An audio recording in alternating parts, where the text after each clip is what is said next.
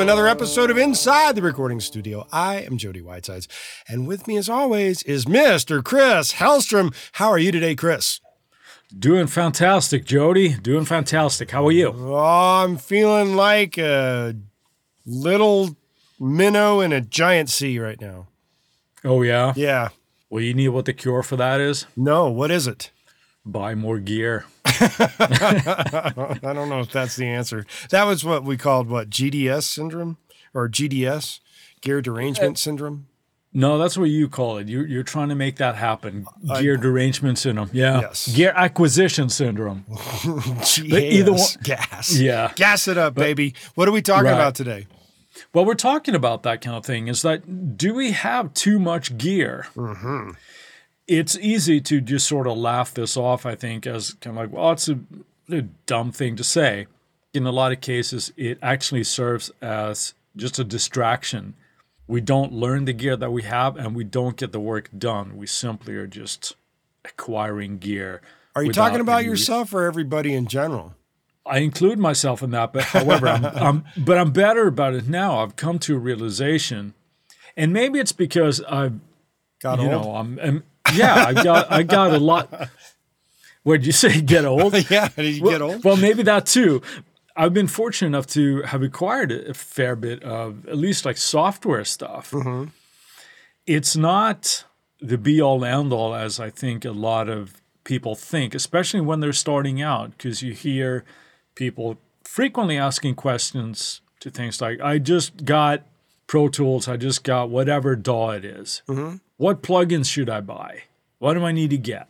You know, there are those that ask that question. Yeah, it's an overarching thing because there's so much great stuff out there that we forget about the stuff that we already have. So what you're saying is we've hit a golden era of musical instrument and tools?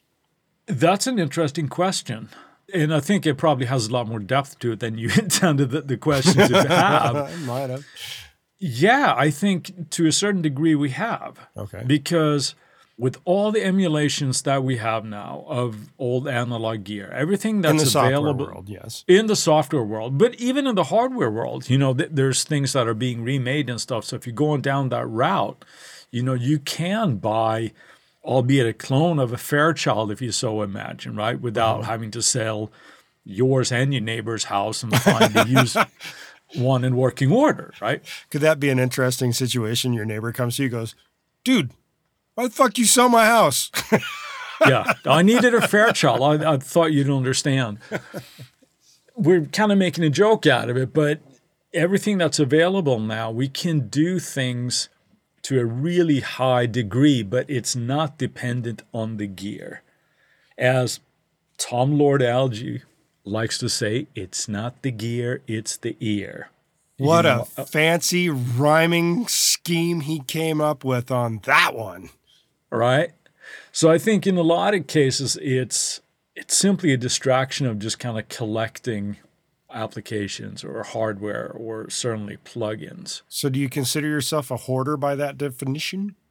No, not anymore. I've gotten rid of a lot of stuff. I recognize the mindset because you probably do too, that when at least I started getting into this, so much new ground was being broken annually, right? It was with pretty plugins crazy and back things. then. Yep.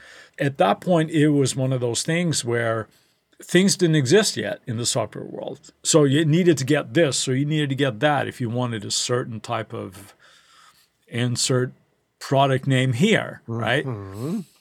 Now that everybody does an 1176 compressor or an LA2A or a Lexicon reverb or whatever, people seem to get trapped into the mindset of, oh, well, this one is a little bit better for this and this one's a little bit better for that. And I'd just like to question that. Well, like, is it really?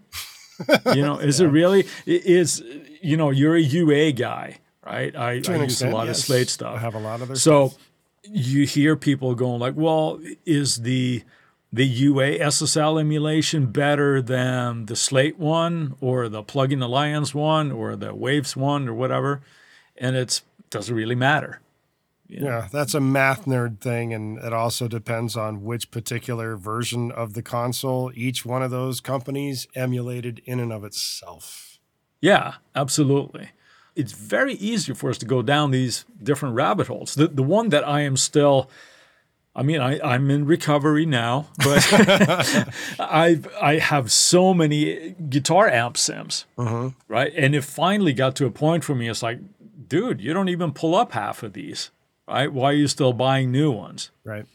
As of the taping of this, there was a sale on a certain brand that I like. I was like, well, it's only $30 or whatever. And I'm like, no, I don't need this. Why am I doing it? It might just be $30. You didn't open your wallet? Wow. I was a little bit proud of myself. Like, you might think, well, it's only $30, right? But no, I don't need another version of this, right? So you weren't saying that particular plug-in emulation for an amp was going to allow you to do better work then? Exactly. Yeah.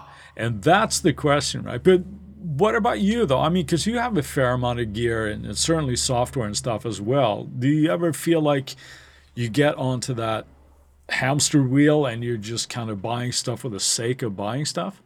I never got into buying stuff for the sake of buying stuff. That was never my mentality in all the years I've been doing this. I have had the mentality of, man, if I had that, I might be able to pull this off kind of thing. That's a different mentality to me. I never spent the money on things that were not part of the game plan, so to speak. And I was not hoarding stuff based on just buying it. I very much have what I would call champagne taste on a beer budget. That's a good way of saying it. So tell me again, how many different console emulations you have? I have them all. I'm not going to deny that I have a whole bunch of those. The reasoning behind that has more to do with if a client comes to me saying, I want to sound sort of like this record. Mind you, it really doesn't matter what console you use. The difference is it's the mindset of the client coming in. Well, if you don't have this, I'm not going to work with you kind of thing. And there was a famous duo, I think, out of Sweden who went to LA because they wanted to work with all the big artists. Mm-hmm. They were all entirely in the box, these guys. But big artists would come over to their studio and not see a giant console and go, we can't work with you. You don't have this SSL or whatever it is. So what did they do? They went out and spent several $100,000 on a giant paperweight that didn't even get used. It was just there for looks. That's a lot of money to drop on something that's just looks. I don't do that. I do it for a specific purpose. Yeah, they bought the console, as you say, and it was basically a glorified laptop stand. Right? You just set the computer there and they just had it there for the optics of it. And that's... if you want to waste the money that way, great. It's not how I operate. I don't waste my money in that regard. So when I do research on a project, and we did an interview with Steve Wimett, he is one of those gear nerds. He will do his research. And when he has to go recreate something for a specific project in, say, the Guitar Hero realm of what he does a lot of stuff with, he gets as close as he can to all the actual gear that they use. So it sounds literally like that.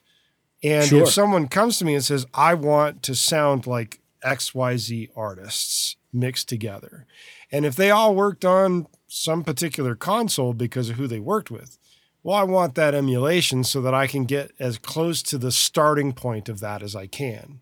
Does it really matter? No, but to the client, it's going to. For you, when you're talking about at least these console emulations, it's one of sort of putting the client at ease and go like, yeah, you want to go through get that like an sound. API, we can get that, not a problem. Exactly. Okay. That's the reasoning behind how I do it. And it's the same concept I approached with having all these different guitar amps.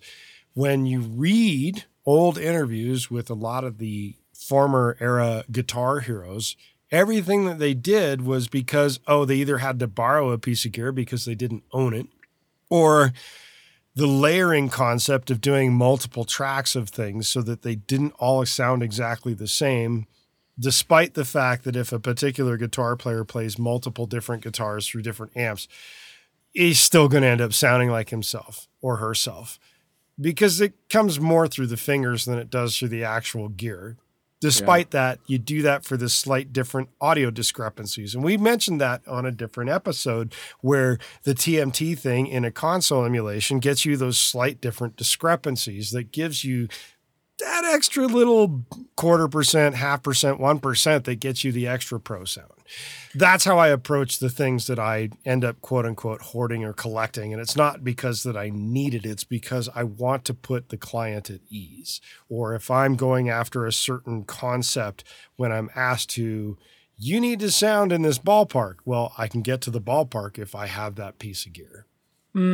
Yeah, I can see that argument, and I can see how it might sound like a really appealing thing to have all those colors in the tool chest, if you will, right, that you can pull up. My point, though, that I really want to kind of drive home here is it's not necessarily a have-to thing. No, and I would be the first to admit that. I don't need all of those. Do I have them all? Yes, it has less to do with me than it has more to do with working with specific clients. Right. And I think it's an important distinction there too as well, because, you know, you said a little while ago here that you get new gear because it allows you to do something either better or differently, right? When did I lie about that? No, but I'm saying that's a valid thing, right? So if it's something that allows you to accomplish a task in a better manner, more flexible options perhaps, or whatever it is, that's a valid reason. Sure. But it's entirely psychological, but it's valid. Right. But it's one of those things that where if we hold our work back because we don't have all the gear yet, that's just being stupid. I think that's a trap that is very, very easy to fall into, especially when you're starting out. Oh, yeah. There's one. Now, on the flip side of that, you mentioned Steve. Right now, he does what he does. Well, Steve Wilmette, and what he does is amazing. It is. And it's absolutely astounding. Really, really good at what he does. Right. He is very good. And even if you're not as good at doing stuff like that as Steve is, it's fun to try. Sure. So then you're getting all this other gear, but then it's like, be honest with yourself. It's like, no, I just like it. It's fun.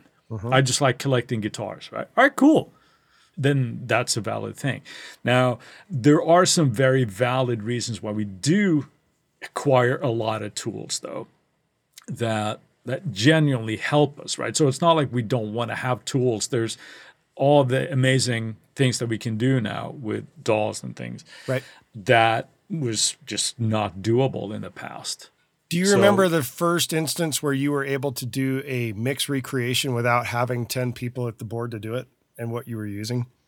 Yeah. You were using Cubase, right? I started with Cubase, but I'm trying to think back here. I think at the time that I was using Cubase, I'm not sure audio was actually implemented yet. It might have just started getting implementing audio because I did that switch when you turned me on to Logic back in 1486, I think it was, right? But that obviously is that when that happened, it was such a gear change because I came from sequencing, on an old Atari, right? And then upgraded, it became Cubase, and then it was like, I can do this in color. That was fun, But in bouncing everything down to like a Porta Studio to add audio, right? So then, of course, all the flexibility that came with the DAW, it was astounding, what you could do.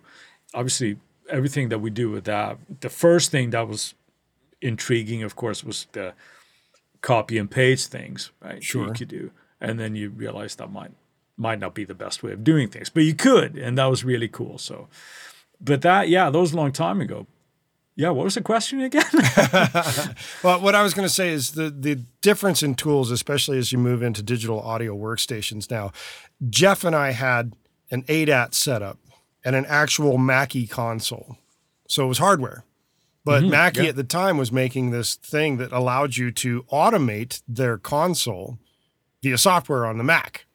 That's neat. Yeah. It was very different. It was not the way things work today, but it was a very early, crude, rudimentary version of how to do automation recall. And it was the way I did the first album I ever recorded. And Jeff did multiple things with it as well. And then when things changed, I ended up moving over to Logic, and then it became a whole different world because everything was inside the box rather than having a console and a box that moved the console, so to speak. So it was nicer to have that. And as I moved forward and gone through everything up till now, the idea of everything I've collected are things that if you had this in the hardware world, you'd have a gigantic room or a storage locker of shit. Right. And now we can do all of this inside a portable computer, which is absolutely astounding. Right. It is a beautiful thing. And that's why at the top I kind of hesitated a little bit when you asked, like, was this the golden era? Mm-hmm. Because it feels like it now. But who knows what's going to happen in 10 years or 20 years. Especially with the advent of things like AI. Yeah, and that's probably another entire podcast in itself. But sure. Speaking of AI, there's, even if it's not AI in the sense that at least I think of AI, machine learning stuff, when there are some really interesting things happening with certain plugins that we learn and that can help us reach our end result faster. Sure. Even with that, I question, like, well, are we getting too reliant on these tools and forgetting how to actually accomplish the task without it? Are we becoming rushed? And it's like, no, I just want it to be done. So it's like you apply all these like automatic things where it's like auto mix or whatever, right? That the skill set or the knowledge or the know-how of how to accomplish that task goes the way of the dodo bird, as it were. And thinking about other things that could make us go the way of the dodo bird, here's a word from our sponsors. And we're back. Let's talk a little bit more about these tools that we have to fix issues and their validity. Yeah, there are obviously certain tools that we need to have in our tool chest, or at least be very helpful. Yep. And I'm thinking of things like de-essers and things like that. Yes. Right? So do you have a favorite de-esser that you? I do. It's Soothe too. And it does more than de-essing, but that is like the primary reason that I use it. That's a cool thing, because here's something now that is at least originally intended to be used in a certain way. Yes. And de-essing, right? But when we talked to, was it Hannes at NAMM? Yes. We was talking about, oh, you can do this and you can do this with it, because he coded the damn thing, right? He knows his plugin. He knows what he made. Right. But there's one of those things that, okay, well, you can dig into that, know that, and there's so many other uses for it, right? There are, and it changed and had my gears going in my head the moment he mentioned it, and I changed the way I mix certain things now because of it. Yeah. There's obviously like a really valid thing, right? Now, does that mean that I got to go out and buy every new de-esser that comes out? Let's compare this one to that one, or no, of course not. Right. Just get one to learn how to use it. I sound like such an old fart, boring guy today, but I'm sorry. The other thing that I think is obviously a really big one that has the potentiality of being really overused these days, pitch correction. Sure. Which one do you use there? Which one do you favor? Melodyne is my favorite. I'm testing others, but Melodyne I keep coming back to. Yeah. It's fast, and it does the job relatively well, I would say. Well, and when I for the tracking purposes that I do within Logic, because I track in Logic, I mix in Luna now, ARA is super helpful, and Melodyne makes good use of it. Some other programs use it as well, but Melodyne seems to still work best with it, so that's why I use it there. Yeah, I agree. I have discovered a few limitations with it where it's actually weird, but depending on what it is that you're doing, the audio suite pitch correction in Pro Tools actually sounds better in certain cases. Oh boy, here we go. Sounds better. It's doing the same thing, isn't it? Not really. The math is a little bit different, but there are certain things that, but generally I should say it sounds better if you're using multiple mics. Let's put it that way. Okay, there you go. Okay. But it's just interesting. That doesn't mean that you need to have both, but Melodyne is the one that I would use most of the time as well. What other things do you think that we've got too many tools for? Well, not too many tools, but they're actually a valid tool that we take for granted these days. Timing correctors. Yep. Those are pretty high on the list for a lot of people, especially when it comes to drummers and certain other instrumentalists that may or may not be able to play in time or sing in time for that matter. Right. There's multiple ones out there. Some of them are automatic. Some of them are done by hand. Some of them are built into your DAW. The ones like Beat Detective, which is in Pro Tools. You got Flex Time in Logic, and I'm sure other DAWs have that kind of stuff built in as well. Then you've got new features that go beyond the concept of just correcting timing that also can correct phase too, like Auto Align, which is insane. Yeah. And there's one of those things that adds another functionality, right? Can you do it and measure it manually, so to speak? Absolutely you can. But here, if you're dealing with deadlines and things, and let's face it, sitting and dealing with phase cancellation and correction. If you don't have the time and you got an automated way to do it, use it. Yeah, and it's at least as a starting point because it's not fun either. No, it certainly isn't. That's a very tedious job to get that right when you're actually working on the tracking portion and getting it right at front rather than fixing it later. Yeah, absolutely. And that brings up the big point that I kind of wanted to make here, that we can get so reliant on the tools that exist today that we don't take the time and think about what it is that we're actually doing from the beginning part. Lazy. Right? When we're recording and then, of course, thinking about, which one of the 12 consoles should I use? But, like I said, that's a research thing. It's not just picking them around. Yeah. No, I'm not picking on you. I'm picking on you a little bit, but it's because I know you and it's fun. My biggest gripe, though, when it comes to gear and having all these tools today is fixes for creativity. Okay. This is one of those where I realize I might just be the old guy out on the lawn shaking my fist at all the young people, right? But when you hear and see ads from sample packs or here's your drag and drop chord progressions or whatever, my way of thinking, and again, I'm showing my age here, but it's like, well, isn't that your job? Shouldn't you know how to do that? As a musician, you should, yes. Well, that's what I mean. But maybe that whole thing is changing. I don't know. Is it really that different than the MIDI grooves and things that come with Superior Drummer, where they're performed by another drummer? I don't know. It's right along the same lines. There's right. definitely no doubt about that. And this opens up the can of worms where you're going in towards AI. And the idea there is that you're just saying to some computer, I'd like to write something that sounds a bit like this. And of course, saying I'd like to write it. Well, you might like to write it, but then you're telling the computer to do it. So you didn't technically write it. That's the way I'd look at that. Then comes the questioning of who gets the copyright on this. That's the scarier portion. Is in order to make the money, you have to own the copyright. And the idea there is if you're telling a computer to go off on the AI stretch of like, well, I want this chord progression to sound like it was written by the people that write tracks for Drake, but it's sung by someone like Ed Sheeran. And then I want it to have the instrumentation of Max Martin or something in that regard. You're creating a new concept of music and maybe a genre there, but who owns the copyright on that? Because you're stealing from every portion in the universe that does something different that you're not able to do yourself. And that's awful in my mind. Yeah. It's not that it can't be done, but it's awful. And it's not the greatest way to be creative because it's not really creativity at that point. It's a computer simulation. I heard Warren Hewitt said something recently that I thought was really interesting. He was asked about his thoughts on AI. He said something to the effect, I'm not quoting him exactly here, but he said that I think AI is going to be able to do generic, boring music really well. Oh, I don't doubt that. Right. I believe that too.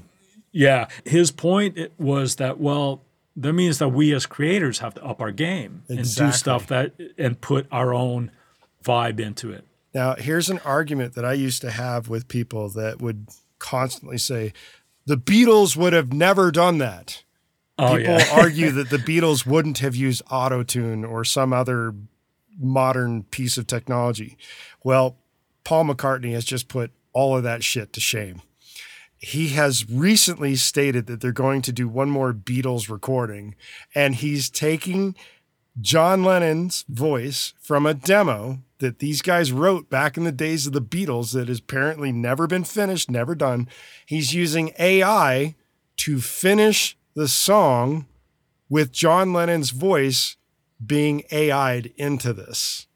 Wow. That's insane. So now if you think about that for a moment, that is the ultimate concept of, well, the Beatles would have done this if it was available to them. So don't give me that argument anymore that the Beatles wouldn't have done it, because they're now using AI. Now, John Lennon has no recourse on this because he's obviously dead. But Paul has to get, Paul has to get permission from the Lennon family in order to do this. I'm guessing that he also has to get permission from George Harrison's family as well, in addition to Ringo, in order to complete this project in that regard. It will be very interesting to hear how this comes out once it's done, but it puts to rest the concept that the Beatles wouldn't have done it if it wasn't available to them. They used every damn tool available. Yeah, they certainly get pushed their hands the envelope. around, and they pushed it out, and he's pushing it again, which I think is absolutely amazing. And that's all I'm going to say in terms of, do we have too many tools? Yeah. No, I just want to wrap that up with that, because that kind of goes to another really, really big, important part when it comes to this. I think if we become too reliant on the tools that are available and constantly emulating what is current at the point of doing your music, everything starts sounding very samey and generic. Yes. Because everything could be based around, it's all based around the same stuff, and you can lose a lot of creativity that way because you think that's the way it's going to be. I would go the route of what Grimes just did by stating, if you wish to create a song using AI with my copyrightable writing style and vocal, by all means do it, but I get half. There you go. And I like that concept. I'd say the exact same thing. Yeah. Do we have too many tools? Yeah, maybe. Maybe not. But it's all in how you use them and what you use them for, right? Absolutely. Moving on to our Friday finds. Chris, what have you got this week? Well, got a good little goodie recently. Speaking about gear and having too many tools, added to the Slate Digital rack was a transient shaper. It doesn't sound like the sexiest of things to do, right?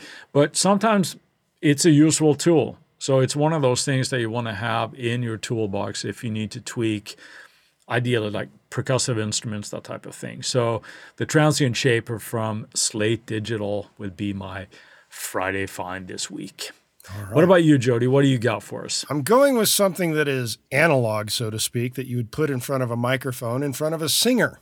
And it is called the Blast Pad.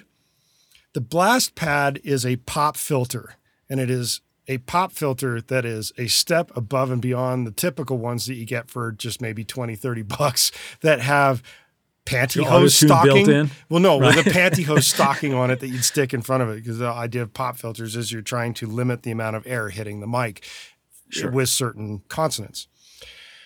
The Blast Pad is made out of aluminum. It is really cool. I've seen these things in action. They are not cheap. They're roughly $300. But it is the coolest pop filter that you've ever seen, and they work absolutely amazing, unlike the pantyhose stocking style versions. Nice. So mine is the Blast Pad. In keeping with today's topic, if you're recording vocals, don't even bother unless you have the Blast Pad. Right. While we've got your attention, we ask that you go to InsideTheRecordingStudio.com and sign up for our mailing list. You'll need to be on our email list in order to be eligible for any future giveaways, and we'll make sure that you don't miss any future episodes of this incredible podcast. Send us an email at goldstar, GOLDSTAR, at InsideTheRecordingStudio with the letters TMT, standing for Too Many Tools, and you get something cool back in your inbox. If you have a topic or suggestion for Chris and I to explain in a future episode, contact us at the contact page and we'll put it into consideration for a future episode. With that, I'll say see you next week. Have a good one, Jody. Thanks for listening, everybody.